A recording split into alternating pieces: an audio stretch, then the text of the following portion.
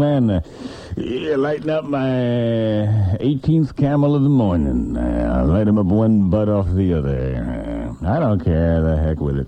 Everybody says, Grease, ain't you afraid of dropping dead of a track of cancer? I said, nah, cancer don't run in my family. Everybody drops dead of heart attacks before they can come down with cancer. I used to smoke cigars all the time, but I was really hooked on them. Cigars was a whole other thing, because I used to chew them things. Cigars more than just the smoke. It's the actual chewing of the cigar. And, I'd never take that thing out of my mouth. I remember all the while I was dating Estelle.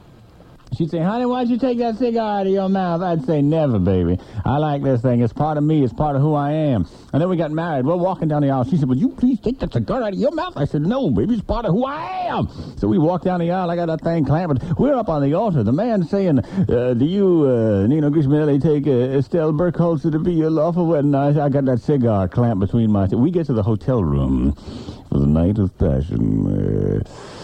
And she said, would you please, Nina, would you please take that cigar out of your mouth? I said, no. So we hobbled to Gaga, and I still had that cigar in my mouth. Finally, she comes running out of the room with her hair on fire, saying, see, look what you've done. But it was no problem. She just sat in the sink, and we put it out.